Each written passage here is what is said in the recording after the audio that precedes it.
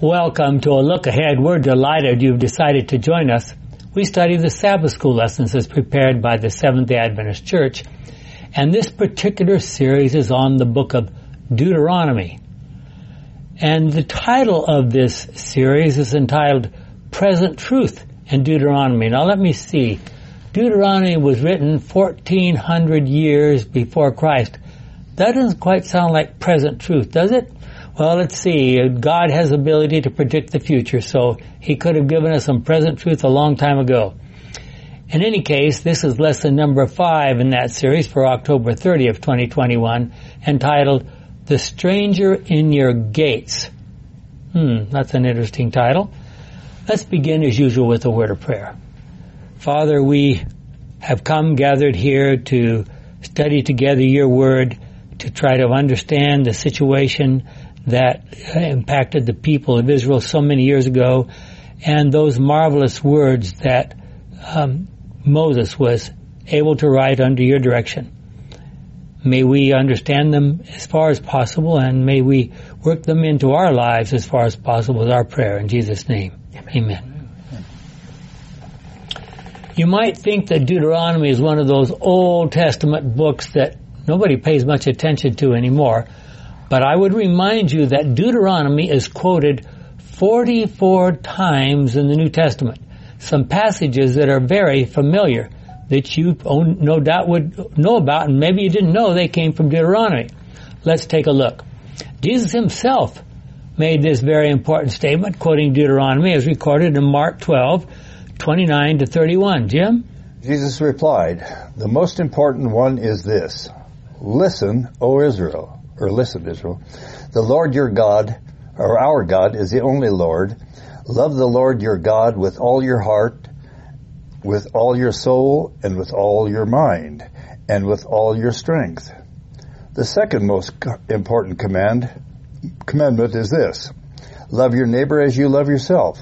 There is no commandment more important than these two." From the American Bible Society of 1992. So now, let's see if we can work on this as we discuss together. What is the relationship between loving God fully and completely and loving our neighbors as ourselves? Jesus went on to say, and let's just let him finish up here, there is no other commandment greater than these. Are we to understand then that the love is the single greatest commandment? Now, I don't have to tell any of you here who have been around the Adventist Church for a number of years, each of us. As Seventh-day Adventists, we have focused on the Ten Commandments, and rightfully so in some respects, especially, of course, the Fourth Commandment that sets us apart in some respects because of our keeping of the Sabbath. And we've done that since early in our history. But what are we doing about these two greatest commandments?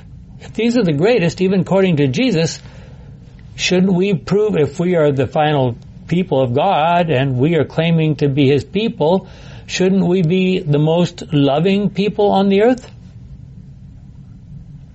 And no, everybody's afraid to comment on that one, huh? Well, I'll comment. I think we are starting to do that, somewhat. Okay. Particularly if you look at what our church is doing in places like Ukraine and some of these others, they are actually getting in there, starting out by teaching their kids stuff, and it just gradually grows. Mm-hmm. And I haven't seen that before. Well, I can tell you that some people that I are very familiar with that work in India are having great success in a number of villages in rural villages, small rural villages in India by conducting vacation Bible schools, except that there's quite a bit more than what we would say. It just there's a lot about health and all kinds of things in their vacation Bible schools, and people are loving it. Interesting thing about India, we've been there since the last 130 years or so. There's even a church named after us in the southern area. My wife's relatives were there more than 100 years ago. Yeah, there it is. Yep. Yeah. How do you quantify love? I know how to quantitate some of the 10 Commandments, except the 10th, but how do you define that you have love? I was going to check to see if you know when the Sabbath starts and when it ends. Okay, we can do that. That's one of the things that we can quantify, but Okay. that's not all. Well, if what you asked, if it really were true, then the Pharisees were the best, most loving, wonderful people. Right? Well, Yeah, come on. I don't think that It was that... not. No, if 10 Commandments was everything, then, well, these guys would qualify. Yeah? Of Big time, themselves, but- they loved. But unfortunately, at least many people think that love is a warm, fuzzy feeling rather than a principle. Yeah. If it's a principle, then you're looking at it from a much better angle than a more realistic angle. Okay, here's the question. When asked about the most important, the greatest commandment, why do you suppose Jesus quoted from Moses? I mean, couldn't he have quoted something else from the Old Testament or just made a proclamation on his own? Well, Moses was the, quote, greatest of the prophets according to Yes. Israel, the Yes. Israelites at the time, the Jews at Okay. the time of Jesus. That's a fair reason. Who inspired Moses? Jesus. Do you think, and I've wondered this, I've asked this, I'm sure even in this group, do you think Moses ever said to any of his disciples, oh, by the way, I'm sorry, Jesus, thank you. Did Jesus ever say at any time, by the way, I was the one who said that to one of those prophets? Well, in a way, remember he says, there was in Matthew 5, you have heard it said, but I'm going to tell you something, a different Yeah. spin on things.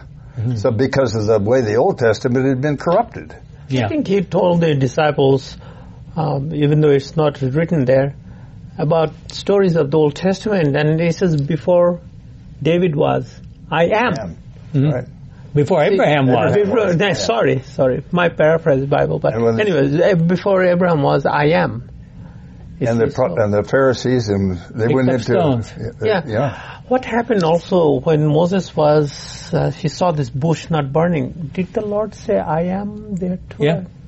There you are. I have a question for you. I'm always trying to think outside the box, and maybe I shouldn't, but Jesus was talking to them either in the temple courtyard or in the chamber where the Sanhedrin met. We don't know for sure which. Where did they get the stones to pick up and throw up at him? Or did they keep a supply of stones there just in case somebody come along and they needed a stone? Forgive me for thinking about these. It says they picked up stones. Where do you pick a stone up? From in the courtyard of the temple.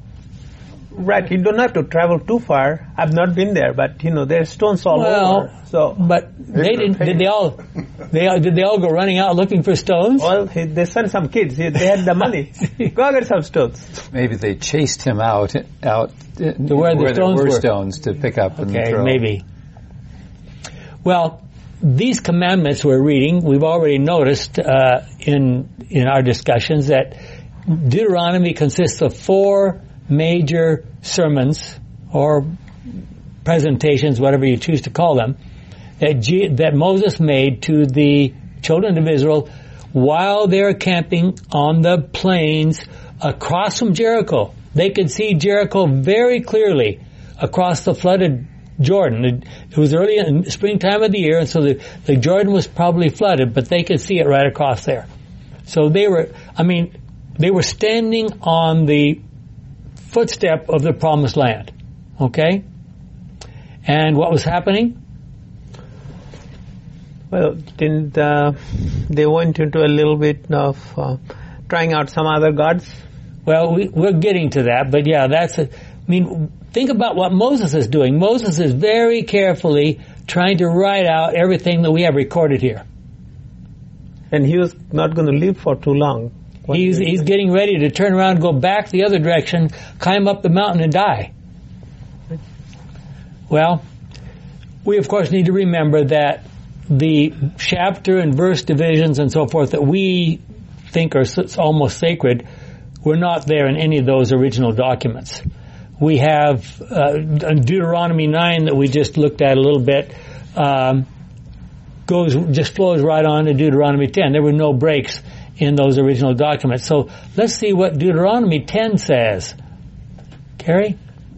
I'm reading verses 1 through 11. Then the Lord said to me, cut 2 stone tablets like the first ones and make a wooden box to put them in. Now let's interrupt for just a second. If you're familiar with this story, you remember, and we talked about this last week. Moses came down the mountain. He found them dancing drunk and naked around this golden calf that they were calling Yahweh. Here's the golden calf that led us out of Egypt. And I don't know whether he just was so shocked that he dropped the tablets, but literally the text says he threw them down. And then later he said, here's the broken pieces of your covenant with God. So anyway, here's what happened as a result. Carrie? Okay. Come up to me on the mountain, and I will write on those tablets what I wrote on the tablets that you broke. And then you are to put them in the box. So I made a box of acacia wood and cut 2 stone tablets like the first ones and took them up the mountain. Let me interrupt again for a second. I can't forget a cartoon I saw in a religious magazine once, and it shows Moses standing there, and you could see the people in the background dancing drunk around this golden calf. And you could see he was trying to hold on to these tablets, but they have just fallen on the ground, broken into pieces. And the comment at the bottom says, you break all 10 at the same time, and all you can say is, oops. Okay, Carrie, sorry. The Lord wrote on those tablets the same words that he had written the first time, the 10 commandments that he gave you when he spoke from the fire on the day you were gathered at the mountain. The Lord gave me the tablets, and I turned and went down the mountain. Then, just as the Lord had commanded, I put them in a box that I had made, and they have been there ever since. The Israelites sent out from the wells that belonged to the people of Jachan and went to Moserah. There Aaron died and was buried, and his son Eleazar succeeded him as priest. From there they went to Gudgoda, and then on to Jotbatha, a well-watered place. At the mountain the Lord appointed the men of the tribe of Levi to be in charge of the covenant box, to serve him as a priest and to pronounce blessings in his name. And these are still their duties. That is why the tribe of Levi received no land as the other tribes did. What they received was the privilege of being the Lord's priests, as the Lord your God promised. Okay. I stayed on the mountain 40 days and nights as I did the first time. The Lord listened to me once more and agreed not to destroy you. Then he told me to go and lead you so that you could take possession of the land that he had promised to give to your ancestors. And that's from the Good News Bible. It turns out it's very difficult to get to the place where Aaron died. Very difficult. It's a rough mountain. But I had the privilege of climbing up a mountain not too far away and taking a picture of it with my telephoto lens. So I have a picture of the place that supposedly is the mountain where Aaron died. God did not abandon the children of Israel, even though they had turned so quickly to idolatry, even while Moses was still up in the mountain. And I always stop in my mind and I think about this. That mountain, the one that they think is Mount Sinai, and it may not be the correct one, but none of those mountains are very high. So here they are at the bottom of the mountain, and you can see the top of the mountain plainly with ordinary eyesight. And there's God's cloud resting up there, and the black that had shaken the whole mountain, and then they were scared with their faces down in the dirt and so forth like this, and it's still up there. It's still there, and now they're dancing drunk and naked around a fertility cult symbol. And then they told them to have a box to put the stones in. Did they ever have any instructions to bring it out every so often and have lesson studies on it? I don't see any record. The only thing I thought about that, I have to assume that Moses had those things memorized, and he repeated it whenever it was necessary. I have asked the question many times in the past, it seems like instead of establishing a tent sanctuary out there, they would have been a lot better off to develop a bunch of schools to train kids. Anyway. Well, obviously, I'm not trying whatever to happened, they came out still pagan. Yeah. Well, after think 40 about, years. Was it Josiah? He says, let's clean up this place, let's go back. And they brought up the books of the law and probably Deuteronomy. Right. So generations probably went on without them even knowing. But the Lord says it's in there. I've just given it to you. If we're going to come up to this eventually in our series of lessons here, but I can tell you, especially the king. He says if you have a king, that king is supposed to have a copy of this book, and he's supposed to read from it every day. How different would the history of Israel have been if they had done that? I would propose that those schools that you had postulated, that they should have been for the old people like us, and not just for the kids. Yes, not just for the kids. Yes, I would agree. But if you're talking about 1,000 years down the line, if you keep educating the kids, eventually you'll do okay. Eventually. Well, Moses dropped her. God did not abandon the children of Israel, even though they had turned so quickly to idolatry. Moses dropped or threw down those first precious tablets of stone on which had been written the Ten Commandments by the finger of God. I don't know. Do you think Moses got to see him write with his finger on the stone? I don't know. I want to just one other thing. Everywhere they went, and especially when they crossed over Jordan, go get some stones. Yeah. When your children ask you, tell them what really had happened. So there was going to be object lesson, right there. You could see these stones reminded the miraculous way that the Lord had brought them through. So I have a picture long ago now, because the Jordan River has been so many people drawing water out of it. It's almost a trickle now. But I have a picture of it back about 1930s, and it was in flood stage. And that's the way it was at that point in time. I mean, almost that entire valley from Jericho to where they camped was probably flooded with water. Yeah. And remember, specifically, he told them, okay, when you march across the river, in the middle of the river, one person from each tribe is to get a big stone, take it out the other side, and you're supposed to make an altar with those 12 stones. And I wish I could find that altar. Well, thus he signified, God to Moses, that their covenant with God, God to Moses that their covenant had been broken. Charles, you want to read to us about? Yeah, Deuteronomy 9:17. So there is in front of you, I threw the stone tablets down and broke them to pieces. Good news Bible. Let me ask you there. I'm lots of interruptions there. I'm sorry. Do you think Moses did that intentionally so they could see it? I think so. Quite likely. He was upset. He was disappointed.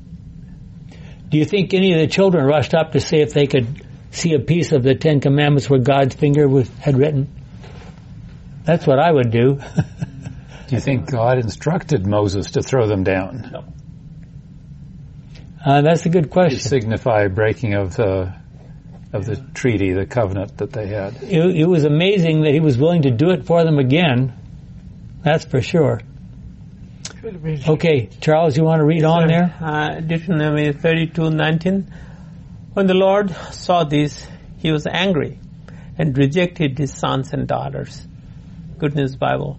To show his abhorrence of their crime, he, Moses, threw down the tablets of stone, and they were broken in the sight of all people, thus signifying that as they had broken their covenant with God, so God had broken his covenant with them.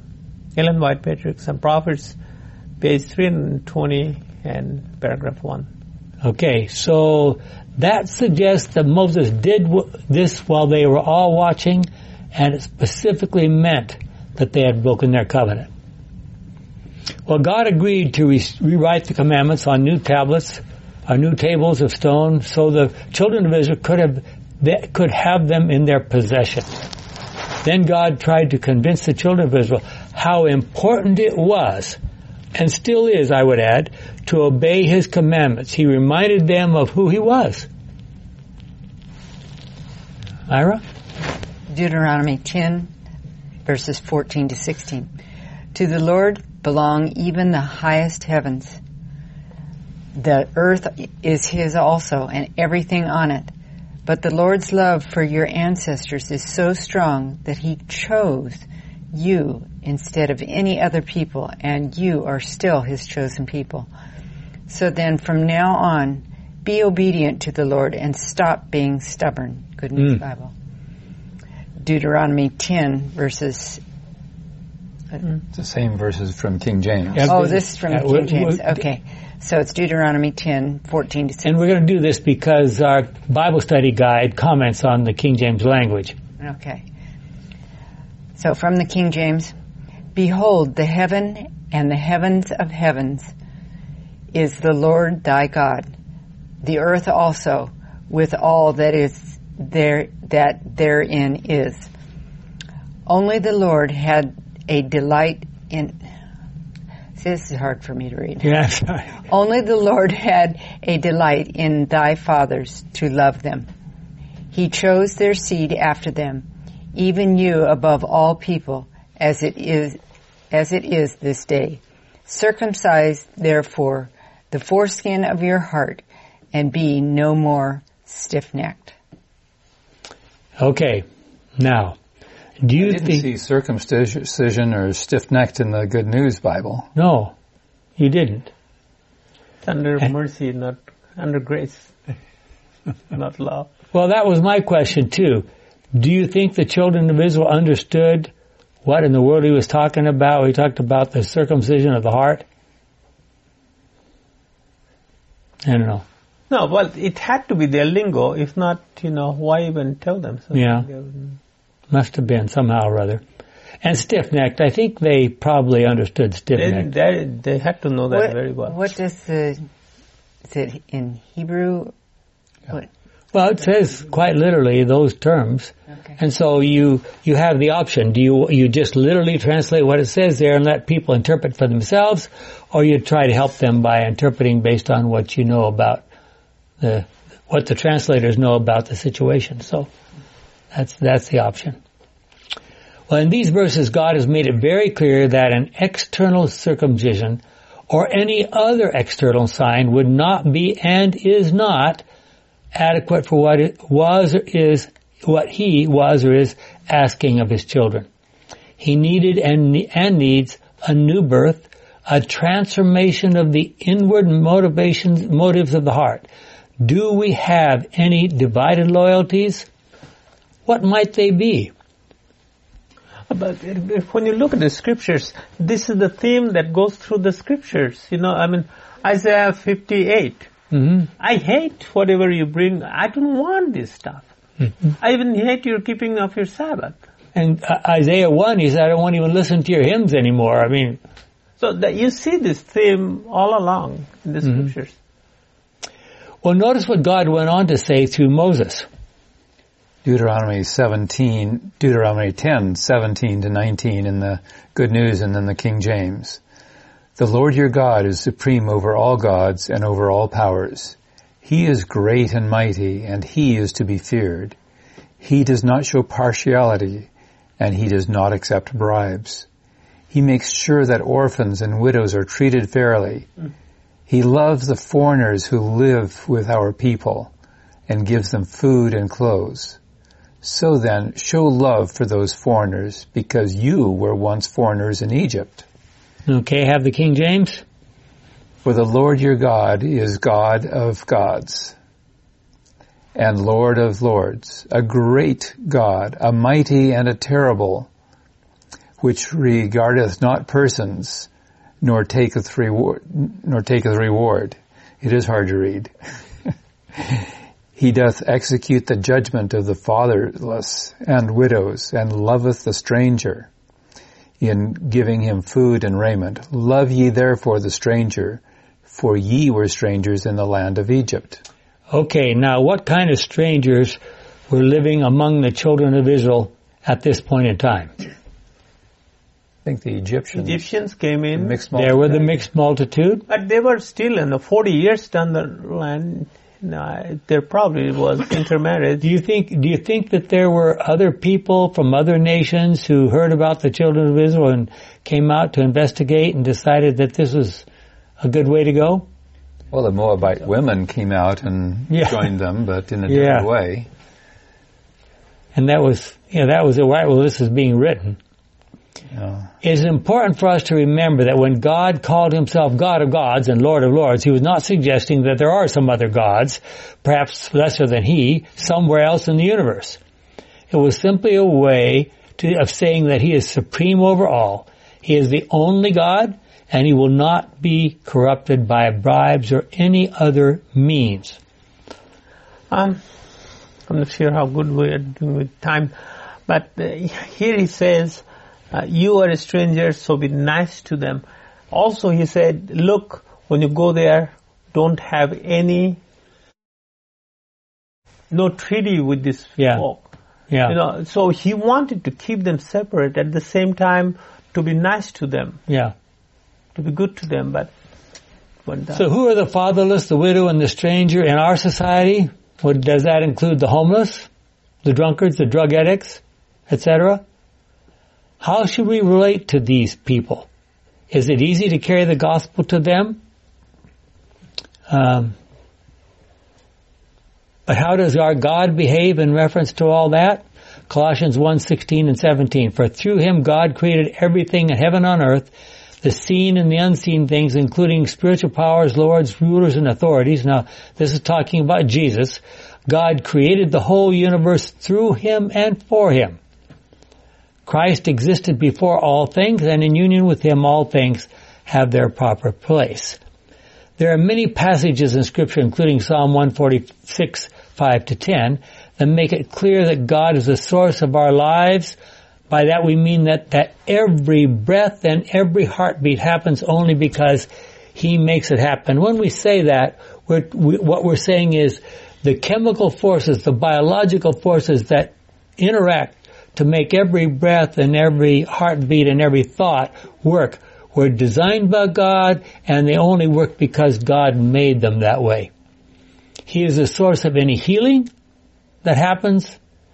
He gives us power for everything that we do. Particularly challenging and interesting is what Deuteronomy 10:19 says, therefore love the stranger, for you were strangers in the land of Egypt.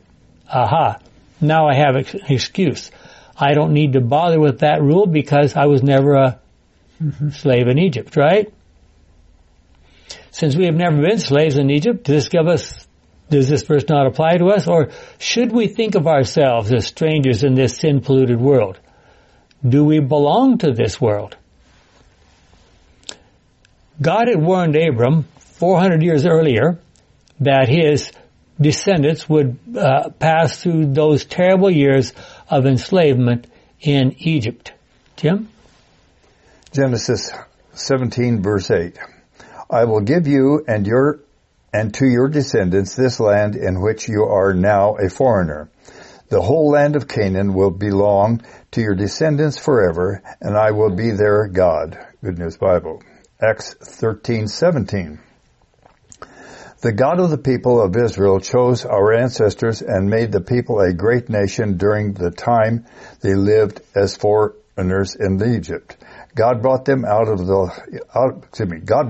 Egypt by his great power. Exodus 15:13.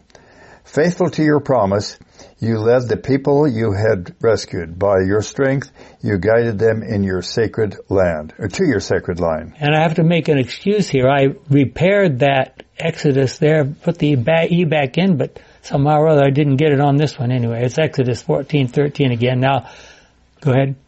Moses answered, don't be afraid, stand your ground, and you will see what the Lord will do to save you today.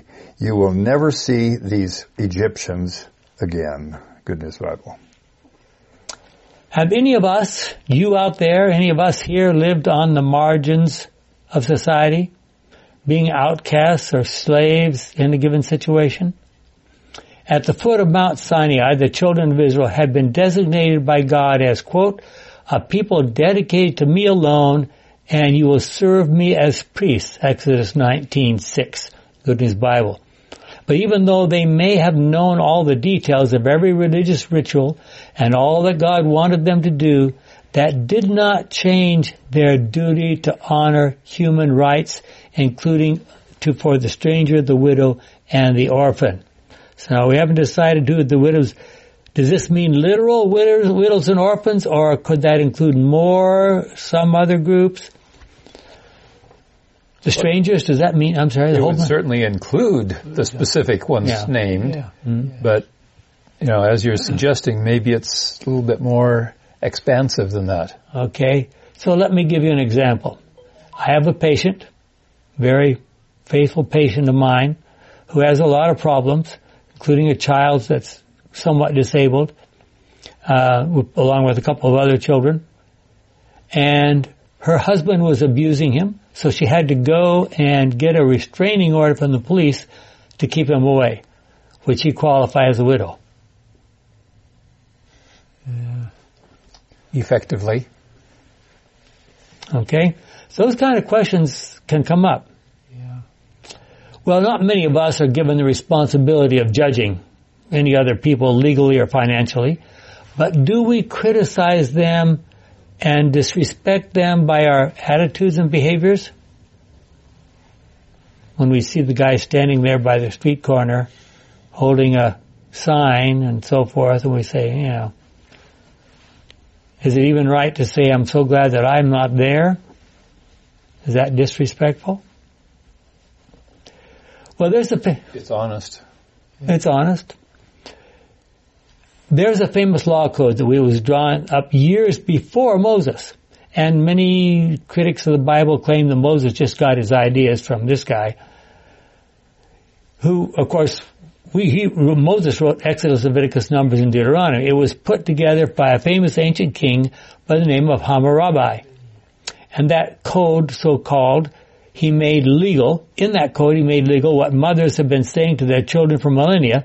If you do not want your brother or sister to hit you, do not hit them.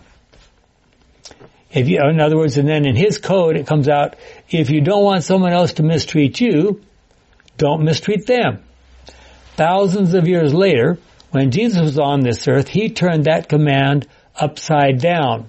Now you might say, how come I'm quoting this? And we're talking about Deuteronomy. We'll get to that in just a moment. In Matthew 7 verse 12, Jesus said, do for others what you want them to do for you. This is the meaning of Deuteronomy, right? The law of Moses and the teachings of the prophets. Is that what we got out of Deuteronomy?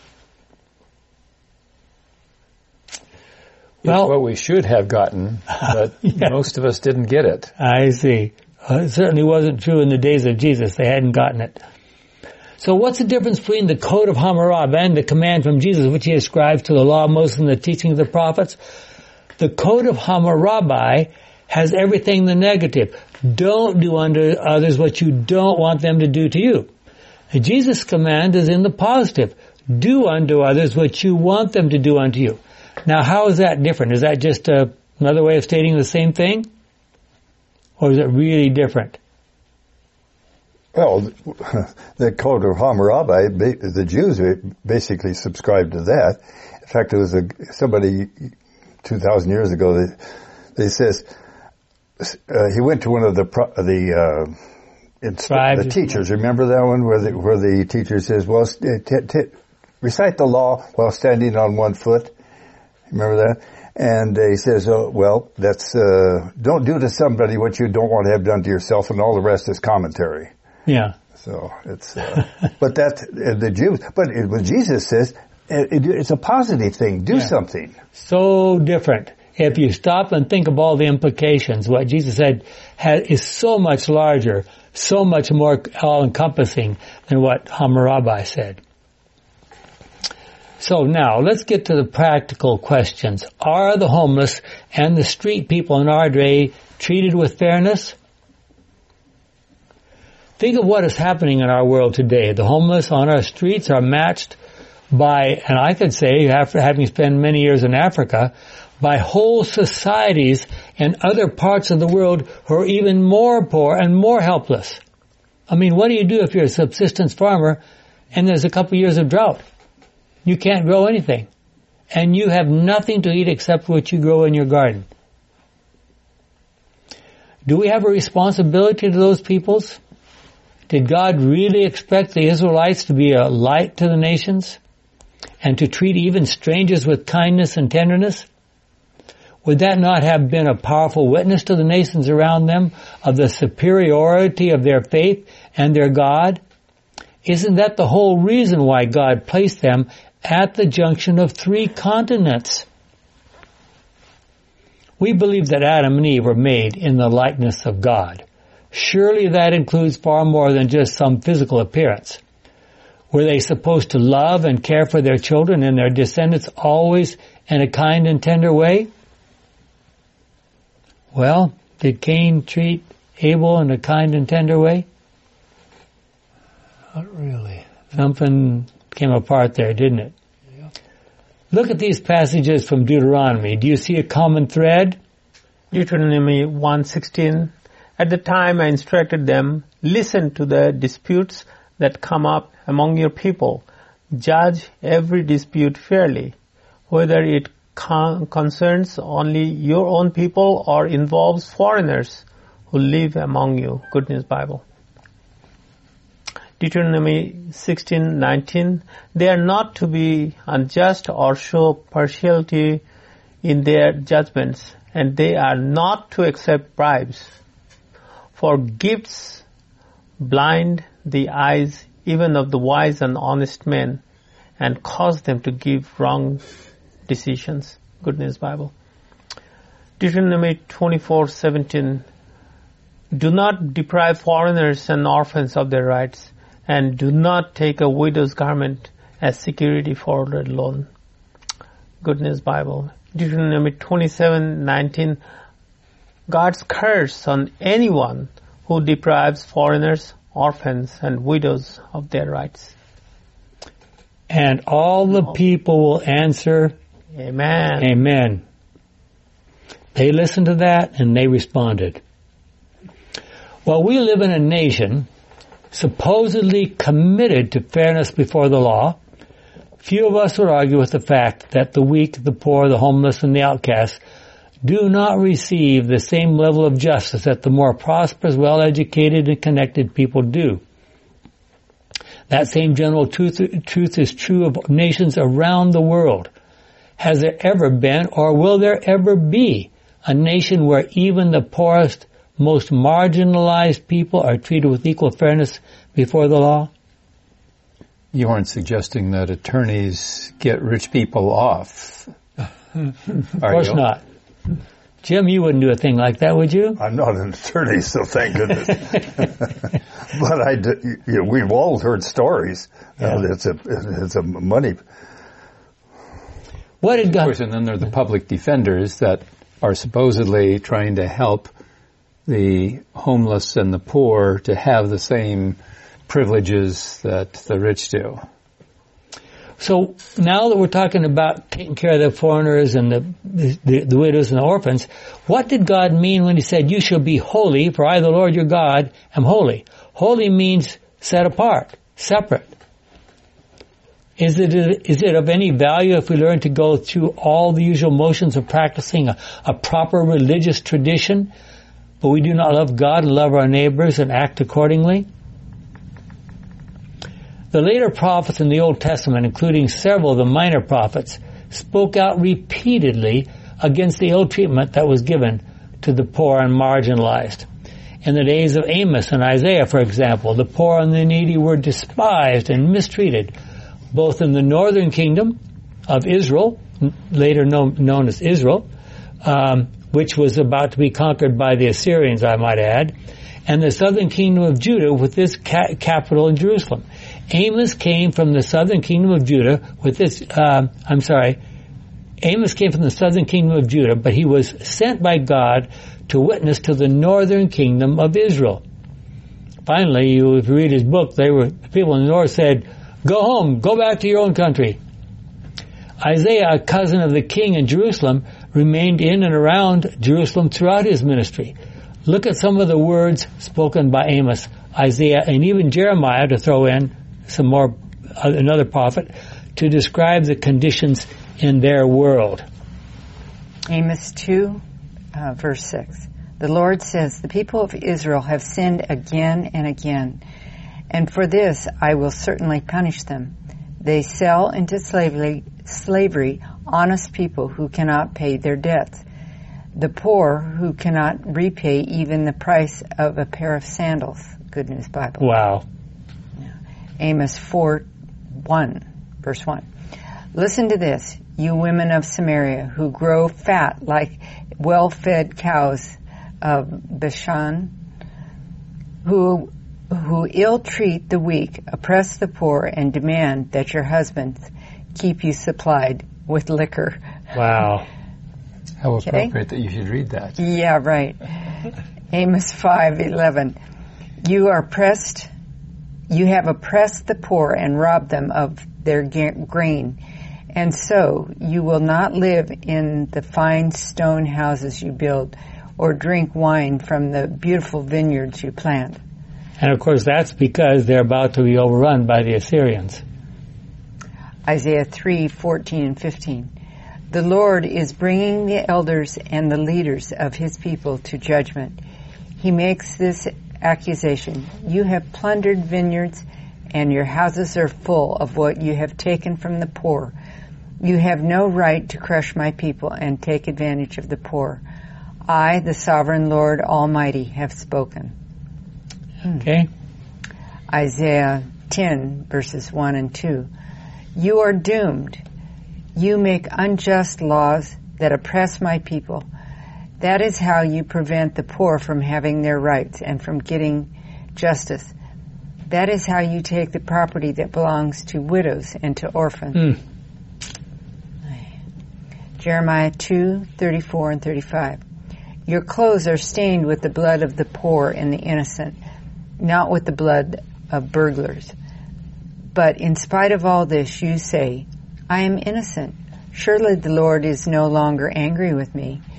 But I, the Lord, will punish you because you deny that you have sinned. Wow. I mean, it's pretty clear what the Lord had to say to them, isn't it? How many foreigners were living in Israel in the early days of this occupation of Palestine? How were the strangers to be treated? And let me just check here. This is your trivia question for today. What whole tribe were living in the midst of Israel? Officially approved.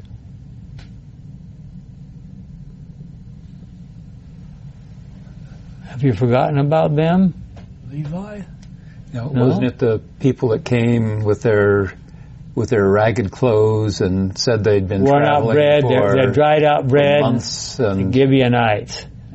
Yeah, and they end up being water carriers and wood cutters and so forth like that. But they were officially kept in for the children of Israel, and they said, "We're here. We would rather, instead of dying, we'd rather be your slaves." And there they were. Well, that might have pulled that off had they not been deceptive about it. Yeah. I mean, it had a little higher status, is what I was. Yeah. Okay. Deuteronomy 24:10-15, Good News Bible. When you lend a neighbor something, do not go into his house to get the garment he is going to give you as security. Wait outside and let him bring it to you himself. If he is poor, do not keep it overnight. Return it to him each evening so that he can have it to sleep in. Then he will be grateful, and the Lord your God will be pleased with you. Wow. Do not cheat poor and needy hired servants, whether fellow Israelites or foreigners living in one of your towns. Each day before sunset, pay them for that day's work. They need the money and have counted on getting it. If you do not pay them, they will cry out against you to the Lord, and you will be guilty of sin. Okay. Are we always fair to those who may owe us something? Or do we demand that they pay immediately? Do we pay people who serve us? Clearly, the strangers and the poor were marginalized or mistreated enormously in the countries around Israel. So it would have been quite a contrast if Israel had done what God asked them to do. But the Old Testament prophets after Moses were not the only ones who spoke out against discrimination. James 1:27 to James 2 verse 11. When God the Father considers to be pure and genuine religion is this: to take care of the orphans and widows in their suffering and to keep oneself from being corrupted by the world. My brothers and sisters. Now this is James, the older brother of Jesus, who ended up being sort of the titular head of the Christian church around Jerusalem after Jesus' death. And so he says, my brothers and sisters, as believers in our Lord Jesus Christ, the Lord of glory, you must never treat people in different ways according to their outward appearance. Suppose a rich man wearing a gold ring and fine clothes comes to your meeting, and a poor man in ragged clothes also comes. If you show more respect to the well-dressed man and say to him, have this best seat over here, but say to the poor man, oh, you stand over there, or you can sit here on the floor by my feet, then you are guilty of creating distinctions among yourselves and of making judgments based on evil motives. Listen, my dear brothers and sisters, God chose the poor people of this world to be rich in faith and to possess the kingdom which he promised to those who love him. But you dishonor the poor. Who are the ones who oppress you and drag you before the judges? The rich. They are the ones who speak evil of that good name which has been given to you. You will be doing the right thing if you obey the law of the kingdom which is found in the scripture. Love your neighbor as you love yourself. But if you treat people according to their outward appearance, you are guilty of sin and the law condemns you as a lawbreaker. Now, I wonder if that has anything to do with the fashion industry. Whoever breaks one commandment is guilty of breaking them all. For the same one who said, do not commit adultery, also said, do not commit murder. Even if you do not commit adultery, you have become a lawbreaker if you commit murder. So, that's from the Good News Bible. We recognize that there is nothing specifically mentioned in the Ten Commandments about the poor versus the rich. However, if we practice the principles of the Ten Commandments of loving God and loving our neighbors, there will be no problem. So what about it? Does loving your neighbor include loving the drunkards, heroin addicts, and homeless? Do we have to love them? Are we supposed to give them a hug? Well, Jesus answered the question. Do more than that. I see. Jesus answered that question, who is my neighbor, by telling this story. Now, why did they ask him the question, who is my neighbor? Do you remember the details? It was debated throughout. Endlessly. They argued about that. The Pharisees wondered if they really had to associate with the Sadducees, and the higher levels of Pharisees weren't even sure they associate with the lower levels of Pharisees. And of course, none of those people were expected to associate with the, whatever you want to call them, the poor, common people, the common people, especially the Romans. Exactly. Well, Jim? Luke 10:25 to 37. A teacher of the law came up and tried to trap Jesus. Teacher, he said, what must I do to receive eternal life? Jesus answered him, what is in the scripture? What do the scriptures say? How do you interpret them? The man answered, love the Lord your God with all your heart, with all your soul, and with all your strength, and with all your mind, and to love your neighbor as you love yourself. Now, this guy had done his homework, right? Well, at least had that memorized. Yeah. Deuteronomy. You are right, Jesus replied. Do this and you will live. But the teacher of the law wanted to justify himself, so he asked Jesus, Who is my neighbor? Let me interrupt again for just a second. If you ask somebody a question and they give you a question back and then you answer your own question, you sound kind of foolish, right? So he says, who is my neighbor? Okay, go ahead. Jesus answered, there was once a man who was going down from Jerusalem to Jericho, when robbers attacked him, stripped him, and beat him up, leaving him half dead. It so happened that the priest was going down that road, but when he saw the man, he walked by on the other side. In the same way, a Levite came along, went over and looked at the man, and then walked by on the other side. But the Samaritan who was traveling that way came upon the man, and when he saw him, his heart was filled with pity. He went over to him, poured oil and wine on his wounds, and bandaged them. Then he put the man on his own animal and took him to an inn, where he took care of him. The next day, he took out two silver coins, and gave them to the innkeeper. Take care of him, he told the innkeeper, and when you come back this way, I will pay you whatever you spend on him. And Jesus concluded, in your opinion, which of these acts are like a neighbor toward the man attacked by the robbers?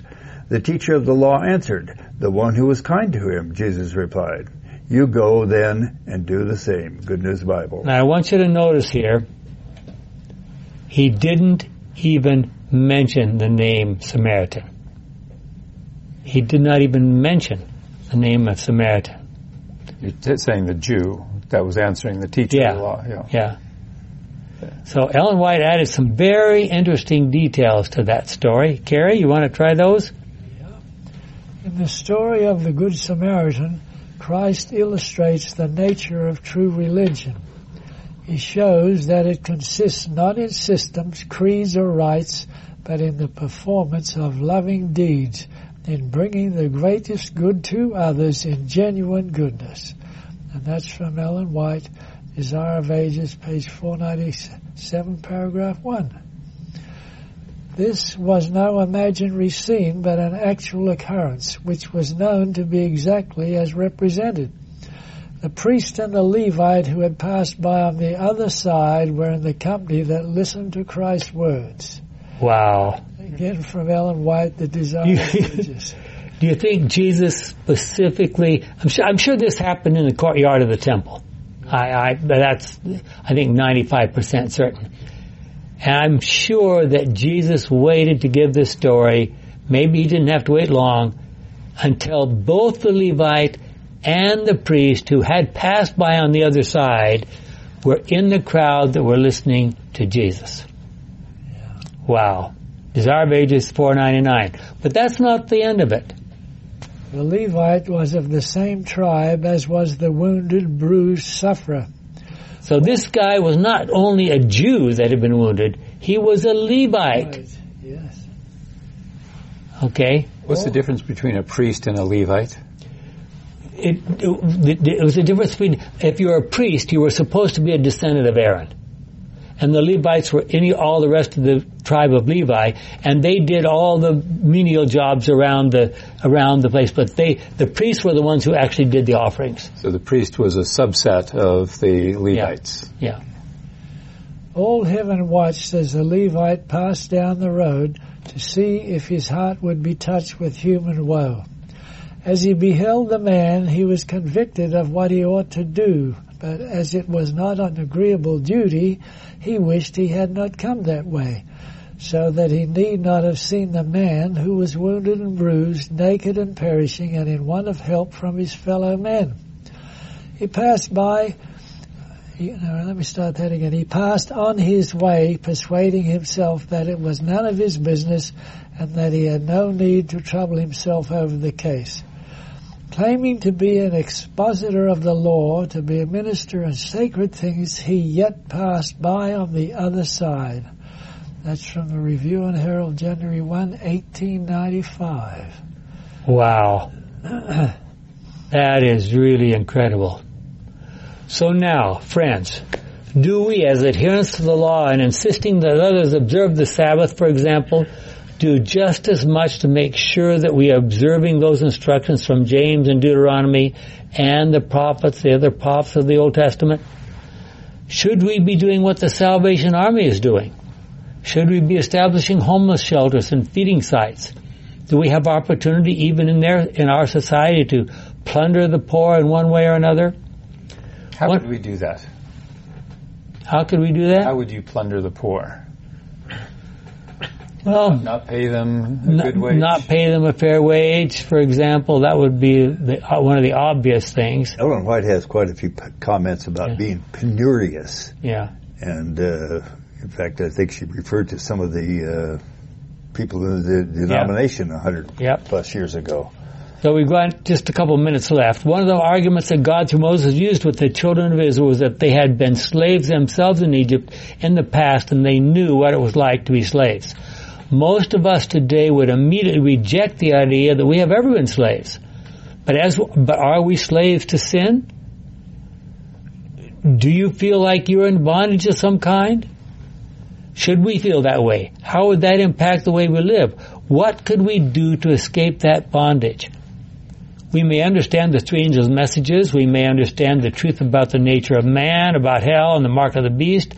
But if we do not know how to love and care for those around us in a respectful way, could we really claim to be Christians? Should the truth that we espouse make us particularly loving? In our day, there are situations which it could be even be dangerous to stop and help someone along the road. What should we do in such a situation? Should Seventh-day Adventists be foremost in promoting human rights? Think back to the sin that happened when the children of Israel worshipped the golden calf, even calling it Yahweh. How does it make you feel about God when He told Moses to carve out 2 tables of stone and take them up to the top of the mountain, and He could rewrite those commandments for them and preserve them in the Ark of the Covenant box? We've already suggested that God's covenant of love is everlasting. So how could it be made new? And you know, of course, the famous passage in Jeremiah 31 where He talks about the new covenant. We don't have time to read that right now, but He did. So why God suggests write the laws in the hearts. So why didn't God just do that right up front? I'll leave that question with you. Let's pray.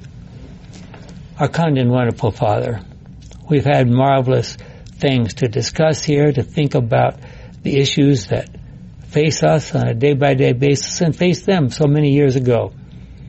Help us to know how we should relate to those poor and needy and helpless, those who perhaps are homeless, those who have all kinds of other problems. Help us to reach out with loving care to all of your children is our prayer in Jesus' name. Amen.